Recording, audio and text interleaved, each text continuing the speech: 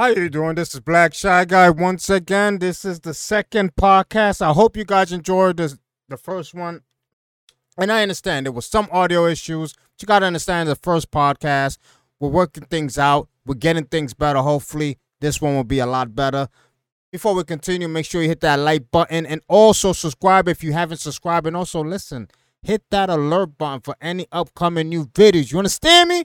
All right. We got a couple of topics for you guys today, all right? Yes, I have Frank and Brian back. Like I said, they'll be starting their new channels, and we will notify you when it is up. But for now, you can enjoy them in Chi-Town right here in this podcast, our second podcast, which we will be discussing two major, and I'm telling you, major topics. And all right, I'm kidding, all right? It may be major, right? But it's topics. But once again, we got Brian. Say what's up, Brian. Yo, world. What's up? And Frank, yo, say what's up. What's happening, people? What's going on? Salute. Yep. We're gonna start with the first topic. Obviously, the second topic is going to be about a video game that we all endured last week. We did discuss The Last of Us and the aftermath and the possibility of where that trilogy is going. We will be discussing another game and its trilogy and the possibilities of its conclusion, which hopefully you guys enjoy. But one topic in particular, guys, that, I got to discuss with you guys. And as you may know, there is no PS5. But I do have the Xbox. So I consider myself kind of the middle guy or about this debate or whatever, but I don't believe the new systems are causing enough impact for us to actually need them. I honestly think we can wait for the next generation systems.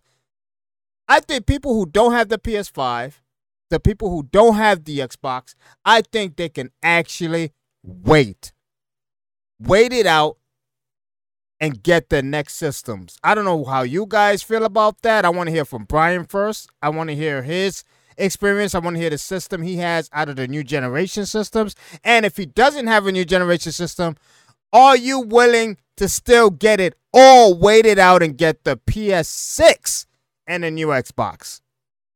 All right. As of right now, my PS4 is heavy rocking, playing all the games that I need. But right now, honestly, when it comes to the PS5, if I'm to be frank, no pun intended, but if I'm to be that, it seems like all the games that I want to play, all the games that are of substance and substantial to the games that I like, the genre, RPG, adventure or so, they still making the game for the PS4 too. So Sony has not given me a reason to go, hey, let me go out and spend my hard-earned money to get a PS5. Yep. Mm-hmm. As of when the PS3 came out, you had Uncharted. So it was like you couldn't get that on the PS2, we all know. So there's no game-changing or game-breaking type of how should I say, software or so that came out that's like, okay, go get the PS5 or even the Xbox, because I had both back during the Xbox One and so on and so on. But this time around, I'm sorry, just my personal opinion, am I gonna wait out for the PS6? You kind of got me in a $1 million dream with that one. I'm just saying. I mean, hey, Frank, I'm wait a little bit. Frank, you could chime in. I mean, how you feeling about this debate? Well, I have a PS4 still because you can't get a PS5. So I have my PS4 Pro still rocking. PS4 Pro is rocking, and I'm doing my thing with that, and it's holding its own. But I haven't been buying any games for my PS4 Pro.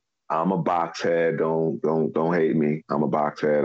I'm primarily on my Xbox, and I do have a Series X, and I was able to get a Series X. It was a bundle, but I got it. I got a Series X. I was able to get one.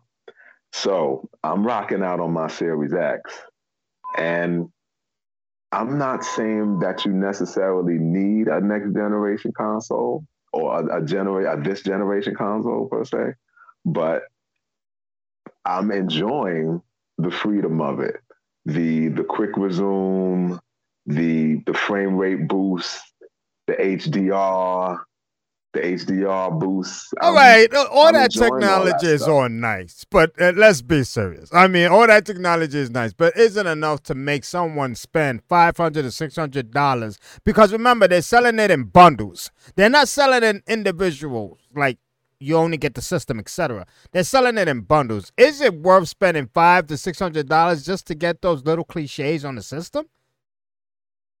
I didn't take mine back, so it was worth it to me. Wow. It was worth it to me to get those. The first game I got was NBA 2K21. I was satisfied with what they did. I wanted more, no question, but me wanting more, I wanted more per se, more games.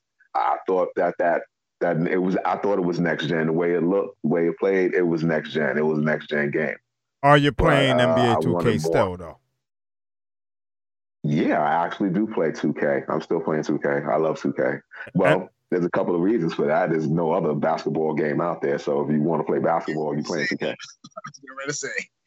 So I really I really think that I mean that's not enough to get the new gen systems. Listen, I'm not gonna front. I love my Xbox, but my dude, PS4 has been getting way more of a workout than my Xbox. Okay? My Xbox has been chilling. And don't tell me about Halo, because Halo ain't make me consider anything. Okay? So far there has been no new games that has been forcing me to get a new system. I'm not gonna lie, yes. There's the new what's that game? Damn, I caught a brain fart. Wow. The one with the girl with the robot dinosaur, guys. I don't know what's her name. Yeah, Forbidden.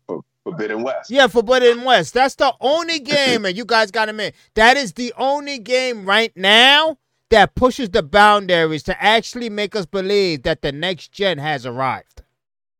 There's no other game. Okay.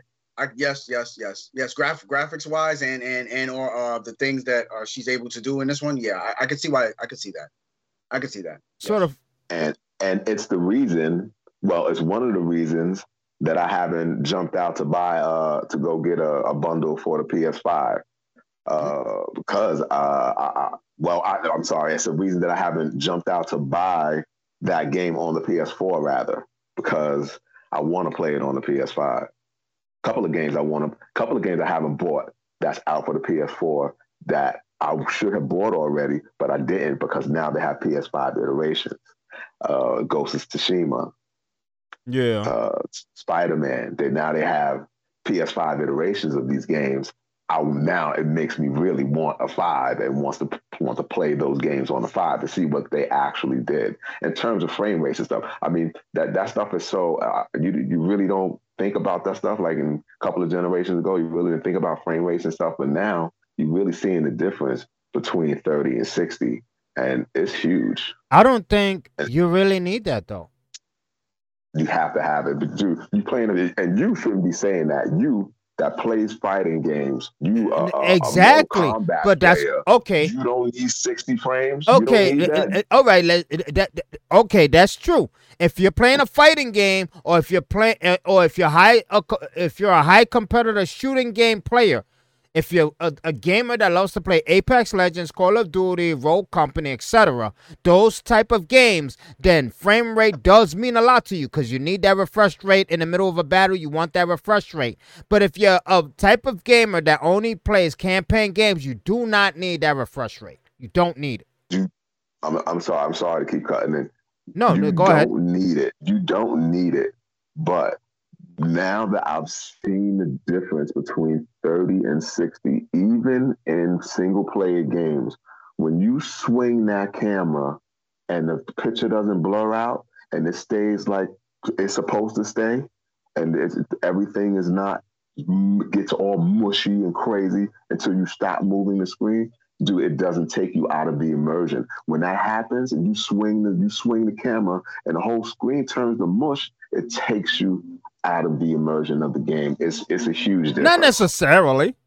I mean, if you're playing Ghost of Tsushima and you're fighting a boss and you turn the camera, you're all of a sudden out of the immersion of the game because you get a little blurred. No.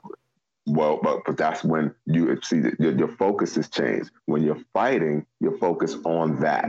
When you're not fighting, when you're walking through the world, when you're going from place to place and you swinging that camera around trying to enjoy the world, and every time you swing it, every tree turns to mush. It's disturbing and it's distorting and it takes you out of the immersion.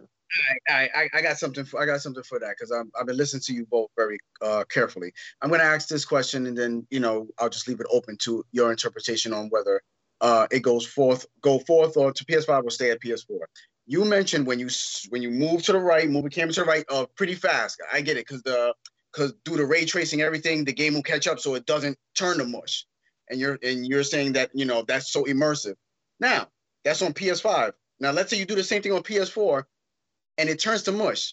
Think about it. Everything on PS5, what I'm trying to say is everything that you're getting out of the game, out of the PS4, you're getting out of the PS5. If you want to be honest, you're getting trophies. You're getting trophies. You're getting the same dialogue. You're getting the same package that comes with launch day. There's really no difference besides the turning around and I don't see you turning to mush and I don't see the polygons forming when I turn. Exactly. I mean, I'm not spending $600. It's the only caveat is the visuals. I admit that. I'm not saying no. What I'm basically trying to say is you're still getting the same product out of the game. You're not getting PS5 is not giving you more of a with the PS5, you're getting extra downloadable content for free. Nope. Because you bought the game rather than you getting it for the PS4. You still got to do the same thing. In actuality, now speaking of Ghost of Tsushima, as you said, when I actually got the director's cut. You got to pay more to pay on the PS5. I'm only paying it for a little bit more graphics. I'm paying an extra $10, $15 more for a little bit of. Nah, that doesn't make sense to me. I'm still getting the same experience as you are. No question. I really don't understand. For those that can afford it, they want it. See, we're on that level where you're measuring. Is it affordable? It's a measuring stick for you in terms of price. Like, is it worth it for me to go get that? You know what I mean? And not get something else per se. Where if somebody that has the money is like, yo, give me all of that. Well, I'm looking at it in the aspects of necessity. Whether you have money or not, is it a necessity? And it's not. It's not. Mm-hmm. You don't need. You don't need. If you're. I'm gonna be real honest. If you play Apex Legends, a game like Apex Legends, and if you play Call of Duty, if you play those high, fast-paced games, even Rogue Company has picked up the pace with the added elements they added in that game. If you play those games, if you play Super People, those type of competitive multiplayer games, you need them. You need the high refresh rate, so you need the new system. But let's not forget, you also need the television that can actually handle that type of power. So you're not only spending $500 to $600, you're spending close to $1,000. And remember, regular television can't push that much high in refresh rate. It's not a PC. Yes, sir. See now you coming back into my ball court because again, this goes to those people that can afford that type of smoke. Now, if you could go get that television that can support all of the things that the PS5 can do. Why wouldn't I want to go out there and do that? And you have those people that are those first day adopters. That's what I call them. I don't know. That's what they're called, whatever. But that's what I call them, the first day adopters, that they got to have stuff when it comes out on the first day. They got to have it. They got to be the guy that has it in their house, that has people come over and say, oh, look at my new, shiny, new whatever. You got those people like that. Yeah, no. Thousands of them. Absolutely. Absolutely. They're going to want that stuff. Absolutely. But we're not talking about popularity here. We're talking about necessity. Let's go back to necessity once again. Do you need those systems? You don't need them. They're useless right now. Honestly. There's no game that's exclusive to the PS5 at all. At all. Yeah. So am I gonna spend $600 and some extra cables and a high refresh rate television just to play a game that I can actually play for the PS4 and have the same enjoyment that the one who has the PS5 has? He ain't gonna get anything better than I am getting. That's basically what I said. Basically, in a nutshell, yeah. I said the same thing. Yeah. If I'm a customer, then if I walk into your store, Frank, if I walk into your store and I got PS4, what are you going to tell me that's going to change my mind and say, hey, you know what? You need a PS5 in your life. And I say, well, what games does the PS5 have that the PS4 don't? What are you going to tell me as a consumer? I understand, guys. We this is not the first time we've had this issue. Mm-hmm. This has happened in every generation. No, the system plays games that plays games that plays it before. The PS2 play PS1 games. When PlayStation 2 released, you needed a PS2. Games. Say again? When PlayStation 2 came out, you needed a PS2. You were out the ballpark if you didn't get a PS2 compared to a PlayStation 1. Right. That's a major difference. That's a big jump from PlayStation 1 from PlayStation 2. Even PS3, which I think PS3 was the most sold, right? Or was it PlayStation 2? No. I think it might. Well, they'll do it in the comments, but I think it's PS3 that sold actually. From each of those systems was a major jump. Major. Like, there were games coming out for the system that the last system can't play. Indeed. Now, all right, then jump into the PS2 to the 360. That line starts to get a little bit blurred because now the 360 can play, per se, Xbox One games. The PS3 could play PS2 games. And now, like you said, the PS2 was so popular. Now, we're talking about PS2. PS2 was super popular. At the time, it had the most games. The most popular ever sold. They had the lead. It sold over 100 million consoles. Yeah, I believe it was PS2 that sold the most. So when the PS3 came out, it had to play PS2 games, and they were making games for both systems. Games would come out that's made for both systems. So in the same games, not different games. But the jump was still drastic. Both systems. The jump was still drastic. So what's the difference here? Difference. All right. I'm gonna have to. All right. I'm gonna do this one real quick too. We're jumping from PS2 to PS3 and Xbox to Xbox 360, correct? So I can make sure. Right, and then 360 to Xbox One, we got the same thing. Xbox One played 360 games, and they made it. We got the same thing. It's all the way through. Yes and no. From PS2 to PS3, honestly, the graphic jump. Besides, it's not only that the graphic jump was different, and also the frame rate thing that you're talking about that actually occurred. That problem that you're talking about actually occurred between the PS2 and the PS3. The PS3 cleaned up a lot more than rather when you turn for the PS2. And also, maybe it's me, but it don't have to, be with you guys. The difference between playing the game on a PS2 and a PS3 for me is when you play the game on a PS3 and stuff like that, you got something for your bang for your buck. It's like trophies. That's like a new thing now. Mm-hmm. You got like an accomplishment that made you more go, I'll play the same thing on a PS2, but I'll play on a PS3 because at least I'm getting something for what I'm doing, which can add to replayability and or trying to grind in your game. It makes your game more sexy, more attractive. So that's actually the difference between PS2 and PS3 and Xbox and Xbox and 360. Again, we're talking about necessity. You don't need that. Yes, because even the dashboard was different on a PS2. Yeah. Major difference. You couldn't do things on the PlayStation 1 when you got compared to the PS2. It was a necessity. Now, in terms of the way the systems work, now you're gonna have big jumps because of the way the internet works and the way the system started to. The internet started to be a little bit important on PS2. A little bit. It wasn't really pushed.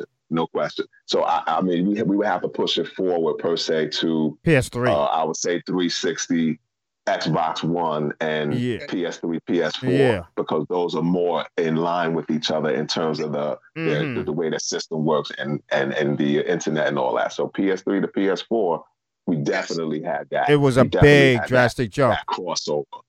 But you had that crossover where you having the same games made after the PS3 was like not the main system anymore, and the same games are being made. But did you actually need those? Did you actually need a PS4? Yes, you needed a PS4. Yeah, you did, man. The software was different. Even the apps that required the PS4's power were different.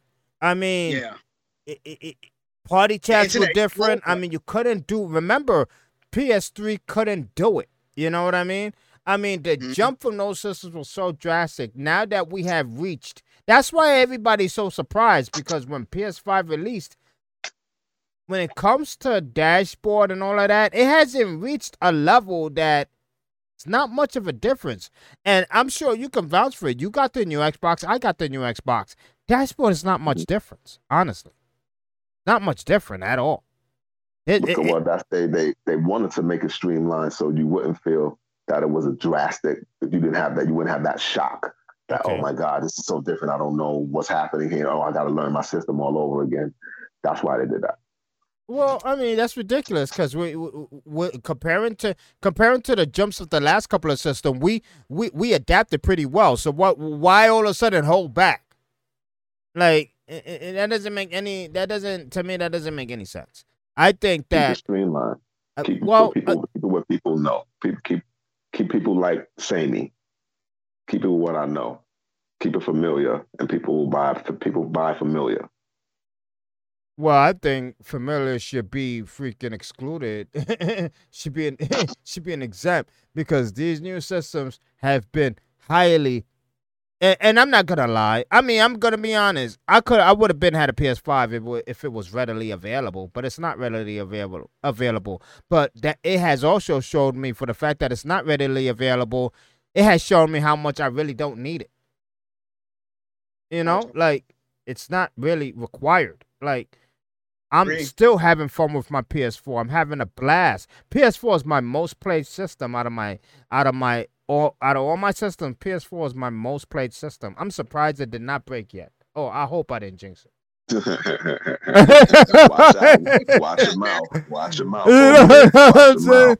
I hope I didn't jinx it. But I mean, PS4 is my most played system. I understand what you're saying, Frank, about the graphics, about the cliche of the refresh rate. But I mean, when you get into the graphics of these systems, now you gotta get into the hardwares of the systems, like televisions, cables, because people think that you'll get the same performance if you only have the system, and some people think you can get the performance if you have the system and the television. You still need the wires that can push that type of power out. You know what I mean? And it's just, the expense is ludicrous. I mean, games is becoming unaffordable to a lot of people. Yes, I understand that, but are these new systems required? Are they an immediate necessity for gamers right now? And I believe we're in a good place with the PS4 and the old Xbox.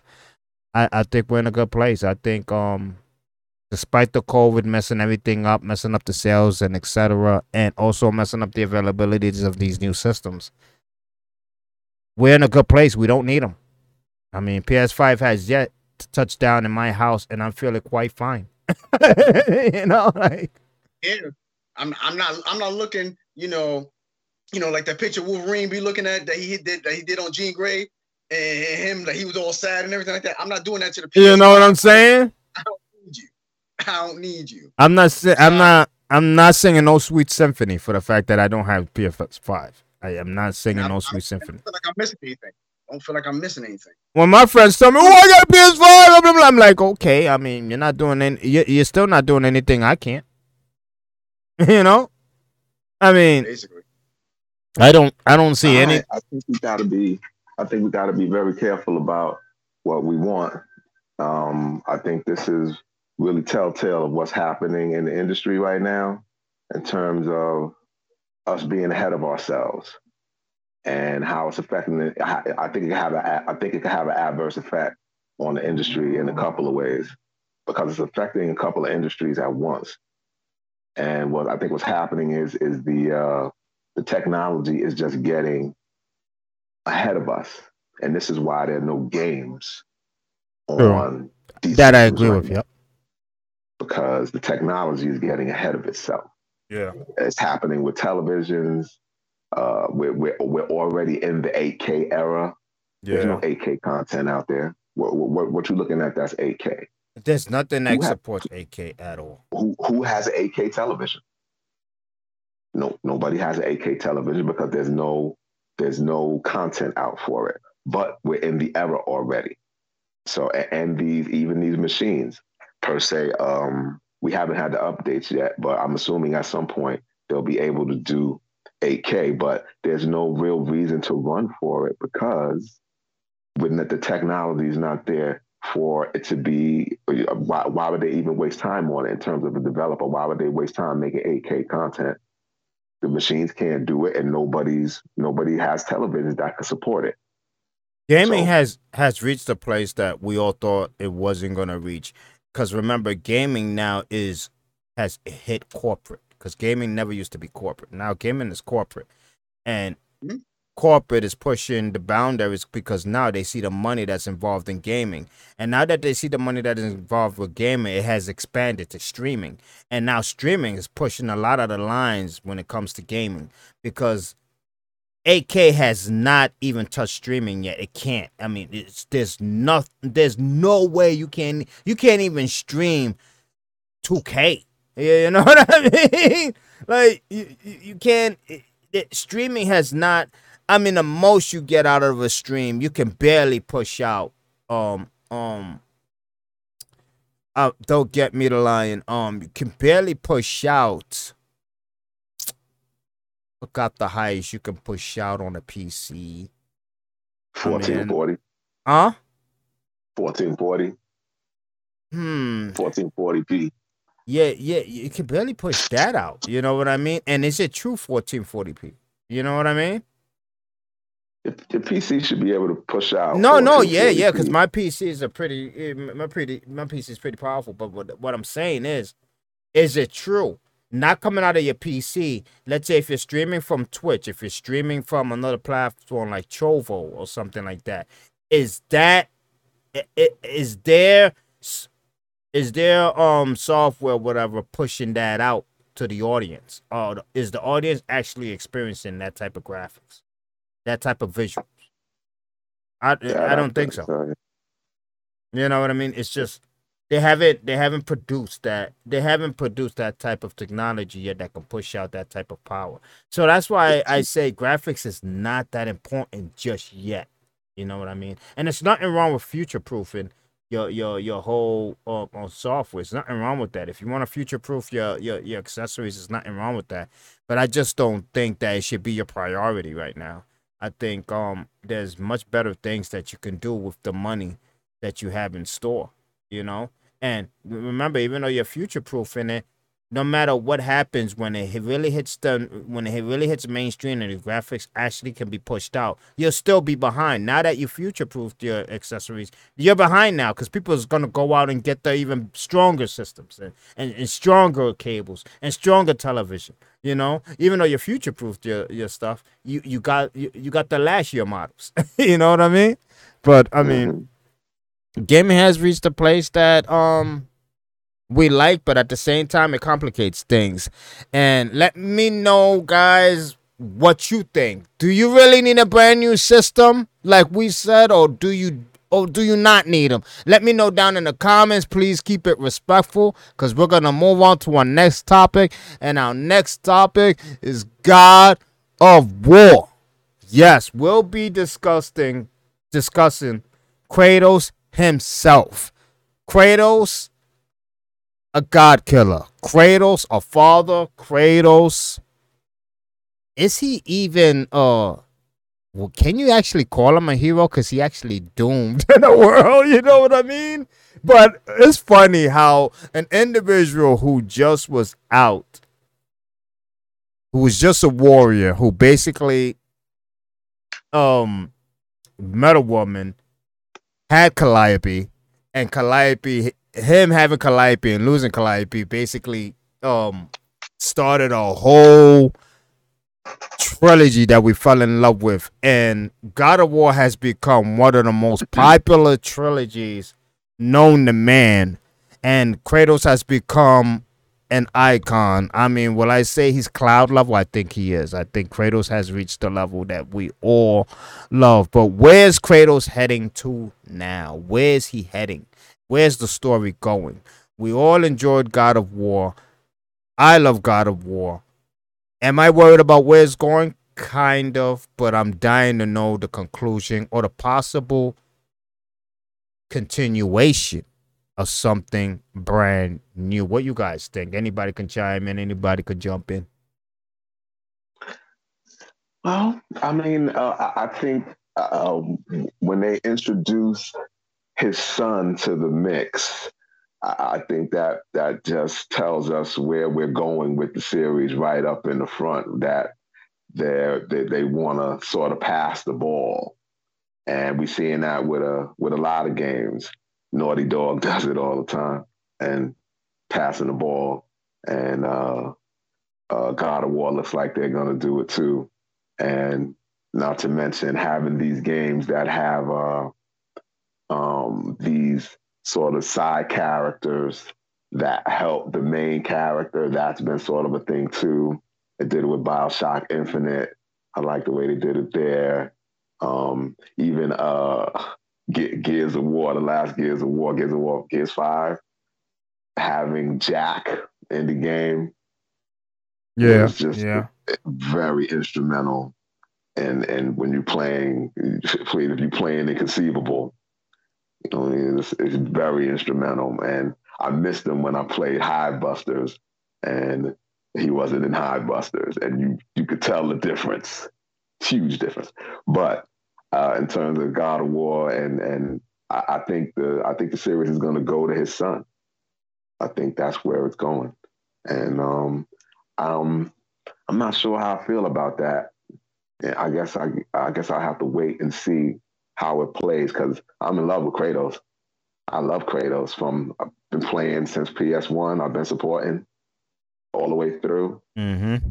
and that's my dude. I was a little salty when they changed the character in terms of the voice, when they changed the character to who it is now. I think he's pretty good. I like him. I like his voice. I like his. I don't know. I mean, he's grown on me. He's grown on me. I do. I'm not saying he's not good. I'm Absolutely. I know. I was I know. salty that they changed it, because I'm like, I'm still wanting him. But after I played it, I'm like, all right, this is acceptable. Mm-hmm. I like this guy. I like this guy. What you think, Brian? Okay. Whew. This is a kind of a tough one on me. I'm not gonna lie. Because of you, Black Shot Guy. That's the reason why I got into Kratos anyway. Because remember, you introduced me to God of War. I didn't even start it until part 2 came out. So I had to go back and play part 1. Mm-hmm. I remember. So honestly, Frank, you said something that I do agree with. It's a possibility that they are sort of transitioning it to his son, because choice stuff that happened in the game itself. I'm trying to say it exactly how it happened when they got to Jotunheim, and Atreus was looking at the markings that his mother actually did, and basically plotted out the entire game.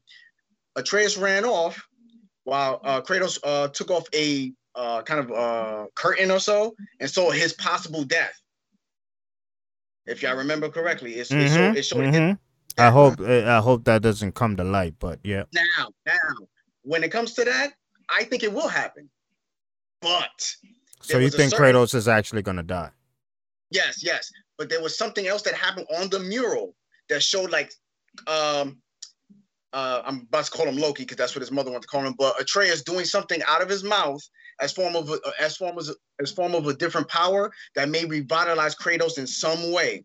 Because one thing that Mimir said about Atreus is every god gets powers as they grow up. So we don't know all of your powers. Mm-hmm.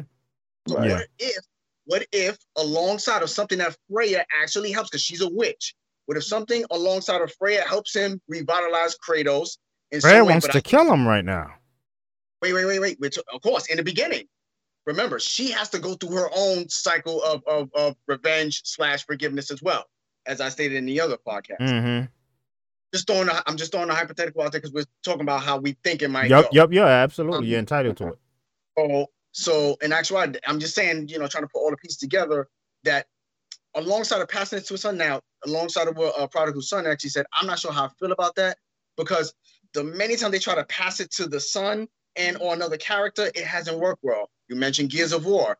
I'm sorry, I played part 4 and I hated the fact that Marcus Phoenix was not the central character because his son dribbled the ball into out of bounds too many times.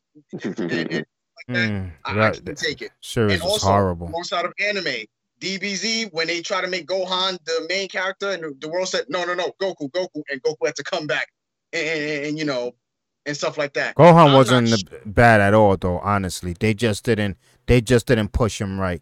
They didn't push him right because when Gohan, I don't even want to dive into that because they'll be just taking us left. But I just want to say one thing about Dragon Ball Z and what they did. Super wrong with that. When Gohan had the power of anger, they didn't push that storyline further after he beat Cell, and they really didn't push Gohan further after that. Even after he beat Bojack, they went right back into Goku because they know Goku sells. They didn't believe in Goku pushing the boundaries of where they didn't believe in Gohan pushing the boundaries to where his father was. So they went right back to the original protagonist, which is Goku, which I believe was a wrong idea. Deep dive. Right. That's a quick deep dive about Dragon Ball Z. Sorry, guys. I'm a little salty about Goku coming back every time. You think? Jesus. I mean. Continue, Brian. Okay, but basically, in a nutshell, I'm not sure. Now, I am going to say something else. Where they could go, because from what it was saying, this is the last one of the Norse mythology. Yeah. There's another one where there's another just like the Norse has their own gods, Greece has their own gods, Egypt has their gods as well. Yeah. You can go to Egypt. You do remember when they went to Tyr's vault? He had a whole bunch of places that he visited. There was some Greece and there was some Egyptian stuff there. So in actuality, I can see Kratos leaving this land. Because if you notice, one thing about Kratos is he kind of leaves the house a mess when he leaves. He did it to Greece, and he's going to do it here because Ragnarok is coming due to the actions of what he's doing. And what everyone knows about Ragnarok is actually the rebirth of Asgard. It's actually rebirth. So Ragnarok is going to come, and it's going to mess up everything, and Kratos is going to walk out as if he ain't doing nothing. So in actuality, I feel, or maybe I'm going to go some more think, Egypt is the next step. He's going to go to another land full of gods, him and Atreus, and they're going to continue from there. That's my thought.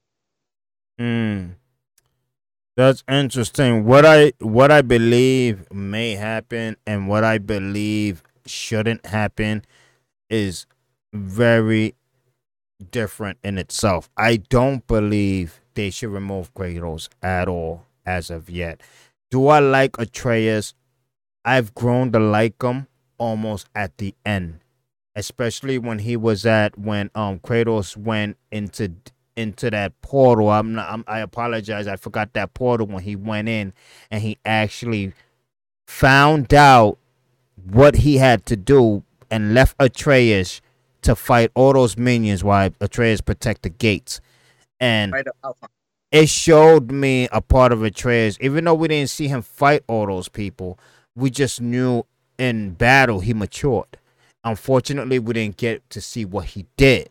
But I started liking him there. But I'm gonna admit it. He was a pain in my freaking ass in the beginning of the game, almost to I would say 3/4 of the game, because he was so immature. Even after he found out that he was a god, his immaturity was annoying.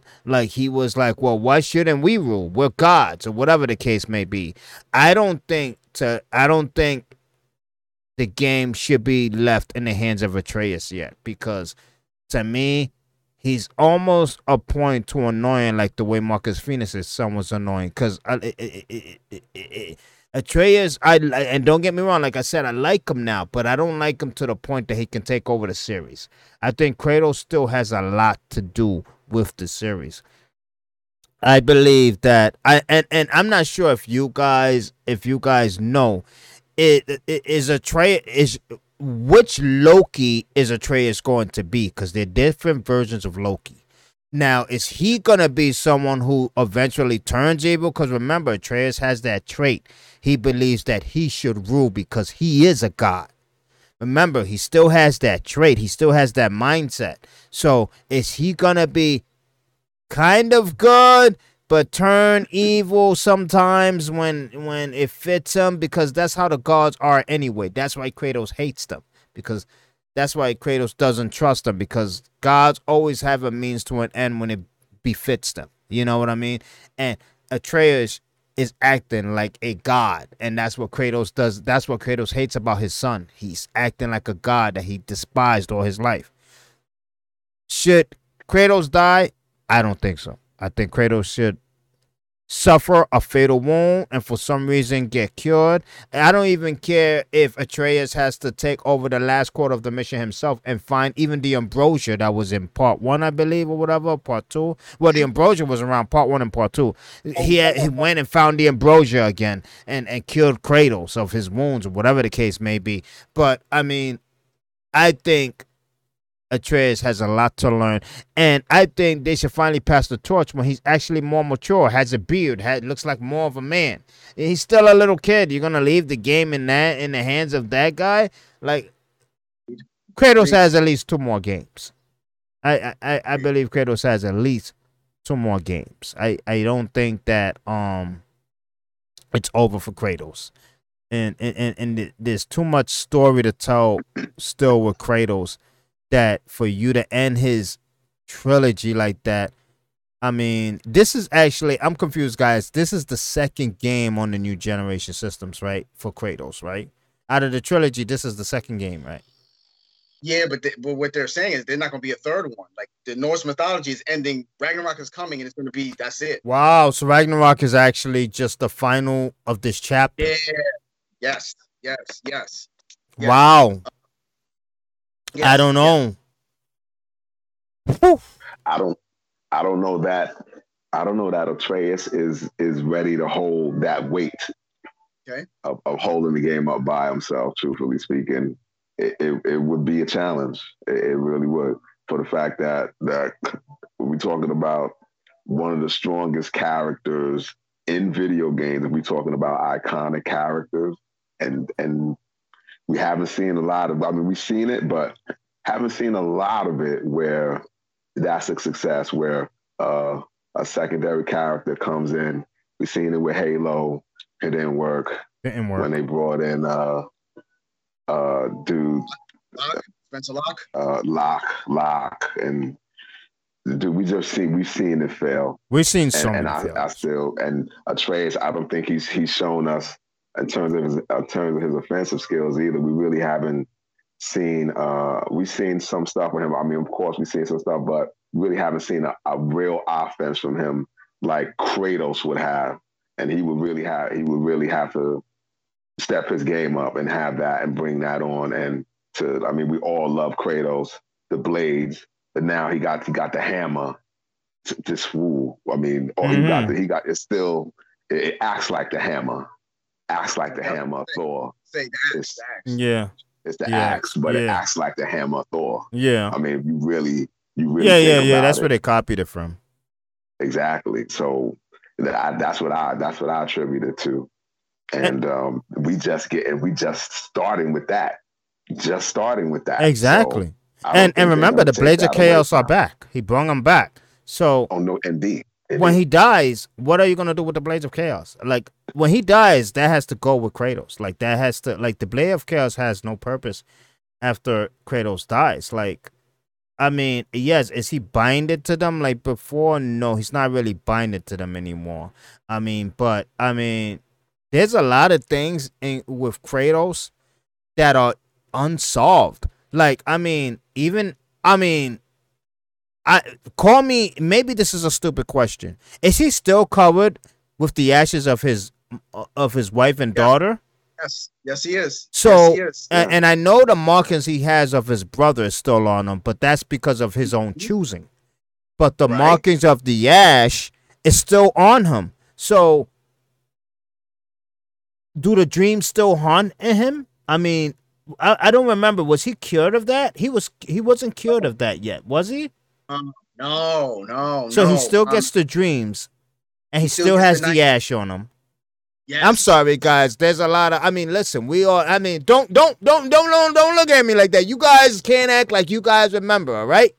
Just put it down in the comments on all the questions that you guys remember, and just put it down in the comments and remind us. But what I'm saying, right, is Kratos has a lot of things that need answers. Like, remember when Calliope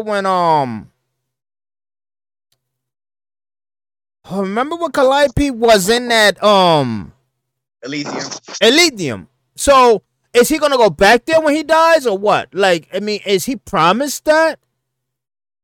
Okay, I'm gonna answer that one. Elysium is for the Greek, is the Greek version of heaven. Greek. So he can't go there anymore. In God of War, well, they'll say it in the comments if I'm wrong. I think it was the blades, not the chains of. Is it the chains of Olympus? Yeah. Persephone was the holder of Elysium, and remember her ploy on. When he killed her, in Atlas. Right. But that was in Chains of Olympus. Yes. So Elysium is Elysium is the Greek version of heaven. Now that he's in Norse, remember they have Valhalla. And Helheim is their version of hell. So in actuality, he won't go to Elysium anymore. He has to be in the Greek realm to go to Elysium, which I believe he destroyed because he had to get his power back. That whole thing with Persephone and stuff like that. That's how he killed Persephone. Yeah, but true. I know Persephone was a schemy ass biatch, but Morpheus was the one with dreams, right? Morpheus was the one. He was like the god of dreams. They didn't even seek him. Huh? You're right. Orpheus. Yeah. Okay. So I believe he perished. Obviously, he did. He had to. Yeah, he had to. So yes. He made Kratos kill him. He made Kratos kill him, but at the process of trying to find his brother at that time. Yes, wasn't it? That was the ways. If I'm trying to remember. I'm trying to remember. Change of Olympus was a long time, guys. We haven't played in a while. So that definitely gave me. I believe he was the holder of dreams. That was Ares' son and stuff like that. And he did make Kratos kill him at the point of help. It was to help him cope and forget the tragedy of killing his family. Yeah. Like that was promised to him when he killed Ares, and after he knew that didn't kill him, he wanted to kill himself, and that's when Athena made him finally the god of war, because she wanted to give him a purpose to live. Right. But obviously that purpose has been extinguished with everything that happened. But does Kratos still serve a purpose for them to kill him right after Ragnarok? Remember, Kratos, I think it's way too soon, because it will almost distinguish the great touching story of him being a father and watching his son grow up. You know? Like, that's what made God of War, the last God of War, so touching, because Kratos had to learn how to be a single father. And what, you're going to kill Kratos off in the middle age of his son not even past teenage years? We want to continue watching that. We want to continue watching Kratos as a single father. We want to see Kratos proud of his son growing up and being a strong warrior and finally taking his lessons to heart and doing what Kratos wanted him to do. I think Atreus has a lot to learn for them to kill off Kratos. And like Frank said, I don't believe Atreus is ready for that weight. I don't believe we as fans are ready for him to handle that weight.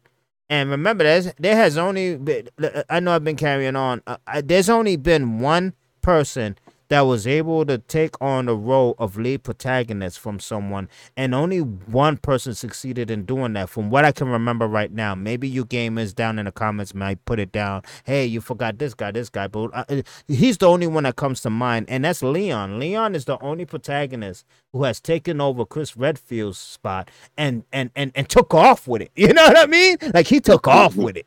So right. I don't think Atreus can do that. I think it would be smart for them to hold off on that and flesh out, because I mean, for all intents and purposes, this is Atreus' first game. So exactly. for him to take the ball and start running with it, I think that would be a little quick in the series for them to do that. I think they need to flesh out that storyline where he learns more from the god of war. He got to learn how to be a god from the god of war. You got to learn from Kratos.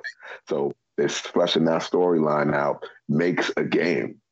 If you do it right, that could make a game, and beautifully make a game, because we're looking for more of that type of game. Where I remember when, like some years ago, developers' main focus was to try to make somebody cry in a video game. Mm-hmm. And I don't know if they ever achieved it or if it's ever been documented per se, but that is the goal, to make somebody cry from a video game like a movie would do. You watching a movie, your girl watching a movie, whether does some crazy shit happen. So, they want to do that, and they want to evoke that kind of emotion from a video game. And I think these type of storylines are the type of storylines that they're trying to do that type of thing with. And I'm not, like I said, I'm not sure if it's been, I'm not sure if it's been done yet. So I think. Well, it's been done for me. I mean, I cried when Aerith died in Final Fantasy VII. Yeah, I was about to mention. I teared up when that happened. Like I reached such an I think gaming caught me there. Like I reached such an emotional state when I seen Sephiroth plunge the sword through Aerith, and I knew the game got me emotionally because all I was thinking was putting my blade to Sephiroth's face, and all I can see all day was watching Aerith. I mean, that's one moment that caught me teary-eyed. It definitely, I'll be lying to you if I say I didn't tear up. I did tear up when Aerith died. Like, I literally screamed when Sephiroth jumped and about to pull. I screamed at that moment. I remember I screamed. I was like, no! I mean, do you have any moments that you actually teared up, Brian, or what? I mean, that honestly, that's actually it. Because I remember going, "Oh my God, no!" And my mother coming in and saying, "What?" And I'm looking at her like, he didn't have to do that to her. That's how. Stuff like that. Yes, that did get me. Where I was like, "Yo, I never ever want to square up and give somebody the fade more than Sephiroth that day." I was like, however how much level gain I need to get, I'm getting it, because when I get you, it's on site. That's the way it was for me. That's the way it was. And I'm not gonna lie, Frank might say something with this because I also kind of teared up. I'm not gonna lie, but it was out of anger. I teared up when Cortana was gone in Halo, in that end. In that scene when I found out I wasn't gonna, when she was gone, and all I kept thinking about was the sequel to Halo so I can go rescue her. I did almost teared up there. So gaming, yes, the gaming has caught me twice.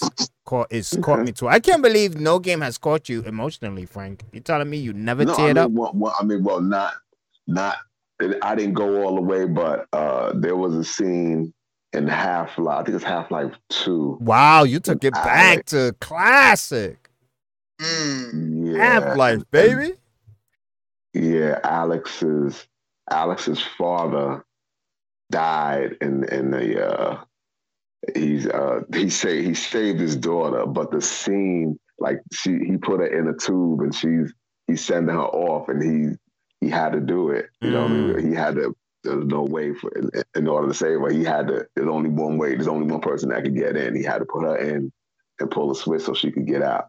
Okay. And then and the speech that it was just gripping. The speech that he gave her as she's, about to get shot out of the tube.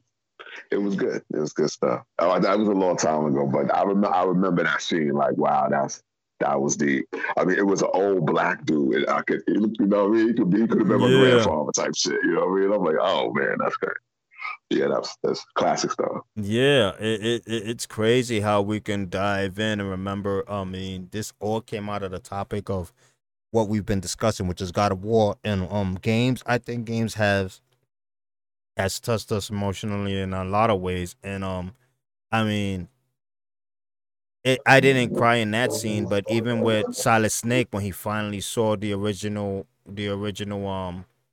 Snake, his copy, his what you Big may Boss, call it, Big Boss. when he finally saw the original Big Boss in that scene by the graveyard, and I was like, holy crap! If they don't end the series here, they're dumb. They should just completely end the series right here. When he finally saw Big Boss, I couldn't believe Big Boss was still alive. I'm like, I'm not gonna lie. I'm like, where was your ass at when all of that was popping off? Like, where the hell were you? Like, you coming up to me in a graveyard in a trench coat and all, like it's sweet. Where the hell was your ass? You know? But I mean, if we're talking the word of America, he was ducking and dodging child support. All the shit, he was gone. His ass. Oh man, no. It was crazy. It was just crazy seeing him. I mean, but in reference to God of War, I think the series has touched us, and I think we're just not ready to see Kratos go. I'm not ready to let him go. You know what I mean? And a lot of people may laugh. People who may watch this podcast and say stuff like that. I mean, to me, gaming is just like movies. So I mean, people who say I would never feel sorrow for a video game character, then you never felt sorrow for a movie that you was watching. It doesn't make sense. I mean, I think video game characters have the same amount of meanings that a movie character has, and I'm just not willing to let Kratos go yet. I mean, let him do one more game, and then you could send him off. But like Brian said, this is the final one of Ragnarok, the final one of this, and the fact that it is the final one, maybe it is time for him to go. You know what I mean? All right. Even though we don't want it. I got something to add on to what you said. You and Frank said some interesting things. So I just want to double down and just put my stamp on it. The reason why I do, like I said, I don't know how to feel about it, but the reason I'm just saying I don't know how to feel about it if they do kill him, but I don't believe he should go for this reason. God of War, the main trilogy, before the fourth one, before we got this one, was Kratos just being angry, seeking revenge. Yeah, we glued to him because we wanted that. We wanted him to get his revenge because what happened to him was crazy. But this God of War that came out was something different. We saw Kratos in a different light. The light was a man. And now we got to talk about for us as not only father, but men. Yo, I made a lot of mistakes in the past. I'm tired of repeating them. I want to go to somewhere new. I want to get a fresh start. Now I have a son. Now, let's be honest. Kratos, God of War actually saw us grow with Kratos while growing with his son at the same time. Mm-hmm. That's something that's so rare to see the way Santa Monica did it. That's something that's special because now, as y'all stated, Atreus isn't ready. He still has Kratos' anger, as we all saw. He still has Kratos' anger, Kratos' sharp tongue, and his recklessness of how he wants to try to do things. Black Shy Guy did eloquently put that he still has that God thing in the back of his head, and he still has that way of kind of that superior thing, the way he wants to go about things. Kratos is actually looking at what Black Shy Guy said, a God in the making of who he discussed. So in actuality, I believe story-wise, Kratos shouldn't go nowhere. He should still be there to try his best to not let his son do anything. Of course, now we go as parents now. You try to make sure your child does not do anything to end up somewhat like you, miserable, vengeful, angry. Because remember, Kratos actually quells his anger so much. He quells his anger so much, which is why you have the Spartan rage, which is he can't take no more. And you actually saw in God of War 4 that Atreus actually has that. He actually has that. So just to smooth this out, Kratos needs to be there for us to see him grow as a person, because he's not done yet. He's not done yet. We need to see him grow as an individual, as a man, as a father, and do his best to not let his son go down anywhere near the path that he did. He's not done. I think Kratos, despite his growth, despite his ability to quench his, not to quench it, but to dilute his anger so it won't get to a level that's uncontrollable. I think that he will never find peace. I think Kratos, and this is my opinion, I would like to hear you guys' opinion. I think he will never find peace, and I think he will not be allowed in the halls of Elysium. He will not be allowed in the halls of Valhalla. He will not be allowed in any one of those halls, because I think when he dies, I think his death, whenever it happens, maybe it'll happen in Ragnarok, but I think his death is gonna be like those type of deaths that he'll be in limbo. You know what I mean? Like he'll be almost, and I'm not talking about Mass Effect type Shepard type death.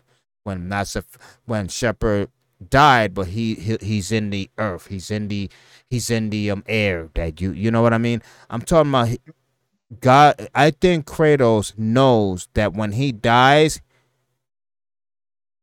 it's not gonna be he's finally gonna find peace, in essence of he finally won't be able to dream about what he did or etc. like that. But I think the storyline is gonna take Kratos to a death that none of us has ever seen before. I think his death is gonna be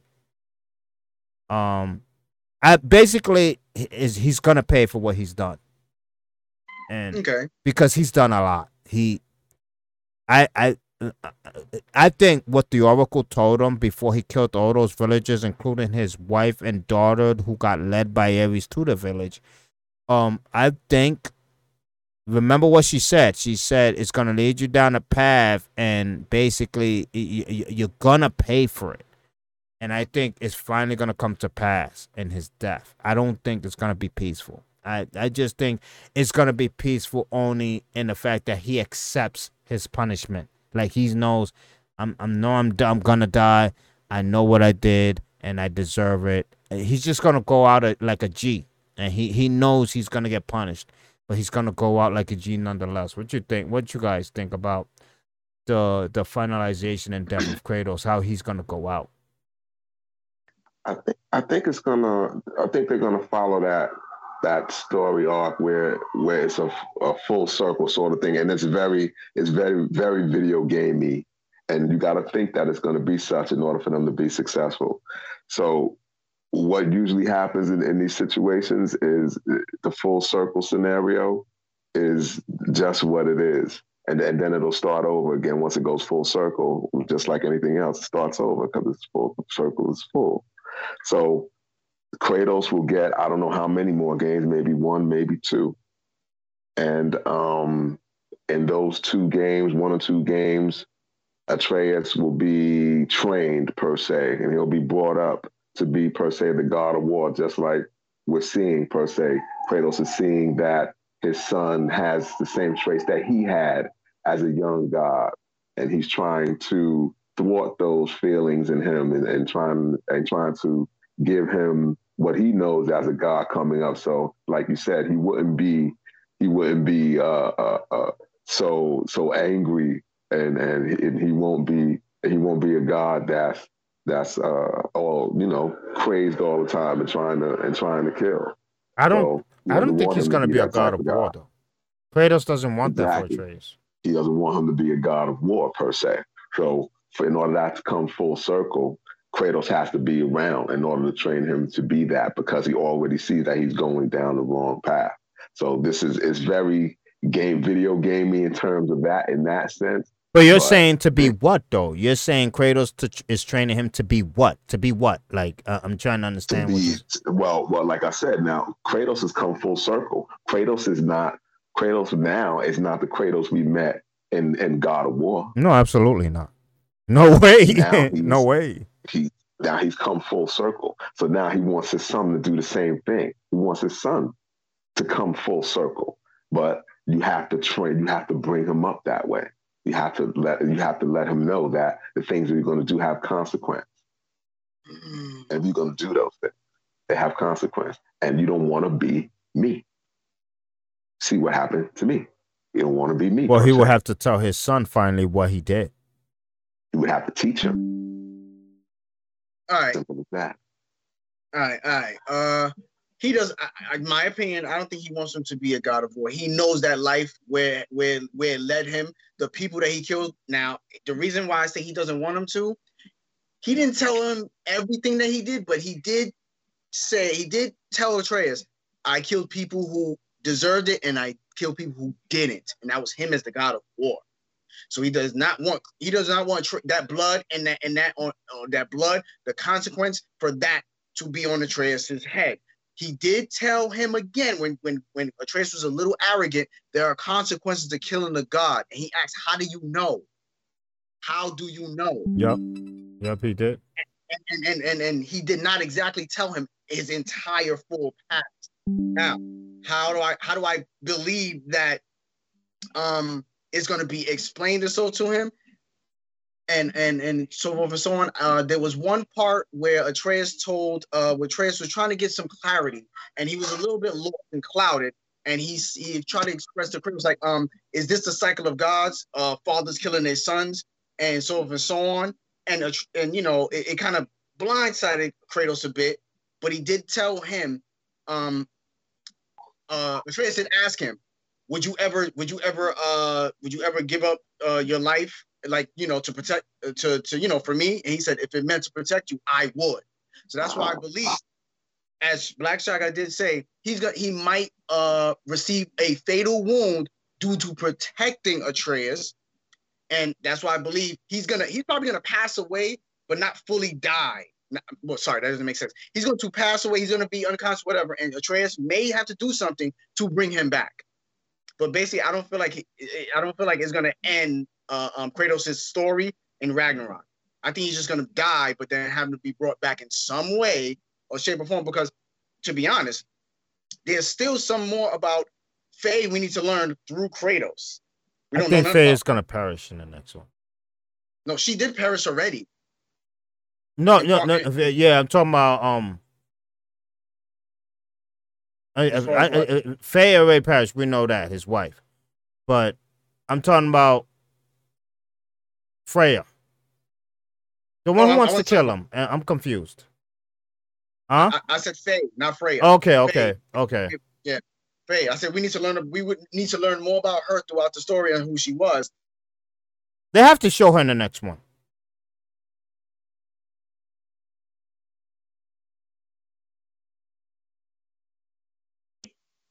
Okay, we had a little freeze there. That was me. Yeah, we had a. You're good now. Robin? Okay. They have to show her in the next one. We have to learn more about Freya through Atreus and Kratos and stuff like that. That's just my take on it and stuff like that. I'm trying to think about how a story's gonna go and also somehow come full circle on how Kratos doesn't want Atreus to be a god of war or any god, any selfish god, the ones that he came across. That's just my take. I think if Kratos dies, they can't bring him back. If he dies, he dies. That's it. Like you can't have this. Yeah, but I'm saying you can't have this Dragon Ball Z. Let's get up all the 7 Dragon Balls and resurrect. You can't be doing stuff like that. I think that he got to come back as a semi-support character. No way. God. No way. Well, that's your opinion, Title. I believe I do believe when Kratos dies, he's finally gonna die. And now that Brian said, after what he said, it kind of finalized my thought process on when Kratos receives that final blow that makes Atreus cradle him. I think Kratos is actually going to die. I think he's going to be finalized at that moment, because I think that moment is going to show Atreus that who Kratos really is. Despite Atreus not understanding his father gave up his life for him. His father, who was trying to teach him that being a god is not all about power. The father who was trying to teach him that killing has its consequences. Killing without no purpose has its consequences. And I think I think that's gonna shape Atreus. And I really think that's gonna finalize Kratos' life. And I think that's the death that's gonna basically lead him to finally, because as much as we love Kratos, he has to answer for all those things he did. Because remember, before he killed the Viking king, he went on a tear, man. He went on a tear and killed so many people, and he never was punished for it. And yes, he did die that time with the ferry boatman. When the ferry boatman actually killed him, he went down to hell. He climbed up all the way, whatever, with the help of Zeus or whatever the case may be. But he came back. You know what I mean? But he's gonna die here. I think he's gonna die here, and there's no reason to bring him back, even as a protector. Maybe when Atreus has his own game, whatever, he can have a superpower to call on a vision of his father to come out and help you in battle. That would be kind of hot. You know what I mean? But that's the type of support character I'm talking about. Yeah, something like that. Yeah, I agree with that. But for Kratos himself to actually be there mentally and physically, to be like, yeah, this is me. This is not no vision. No, I think he's gonna be done. I'm really disappointed to hear from Brian that Ragnarok is actually the final game of this non-trilogy. It's actually a trilogy. You know, I'm disappointed to hear that, but I mean, I guess they're doing that for a reason. There's a reason they're doing only 2 games with Atreus and his father, and I don't know. It's heartbreaking to hear that, honestly. This might be Kratos' last road. So, I mean, and remember, Blades of Chaos has already been revealed, so there's nothing much left for Kratos to do. You understand what I'm saying? Like, there's nothing left for him to prove. I think the only thing he has left to prove is that he is a good father, and I think he's gonna prove that by sacrificing his life for his son. And I think that's gonna make Atreus carry his dust to the same mountain he released his mother on. Okay. And that's the death I do believe may happen. That Kratos will actually be back with Faye in spirit in that type of death. You know, I can lean towards that type of happiness. If they give Kratos a happiness, it'll be that type of happiness, that he'll be finally reunited with Faye. You know, not Lysandra, his first wife that he had to kill with Calliope. Talking about his new one, his new wife.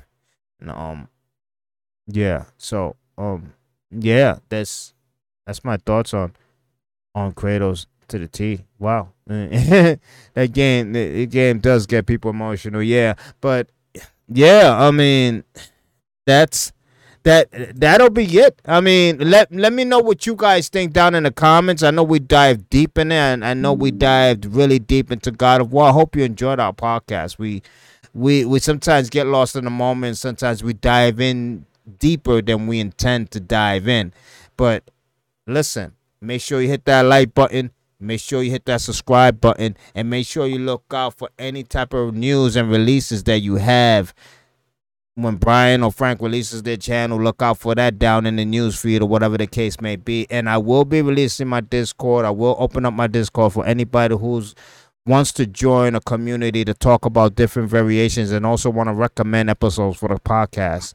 And our live podcast, yes, it will be happening, but not that soon. I can't promise you when, but it will be happening. I know I got some messages down on my Instagram and etc. about a live podcast. I was happy to see that because I know that means some of you guys who actually sort of first podcast enjoyed it and wanted to chime in to what you wanted to say. But there's comments down below. You guys wasn't putting comments down below. You know what I mean?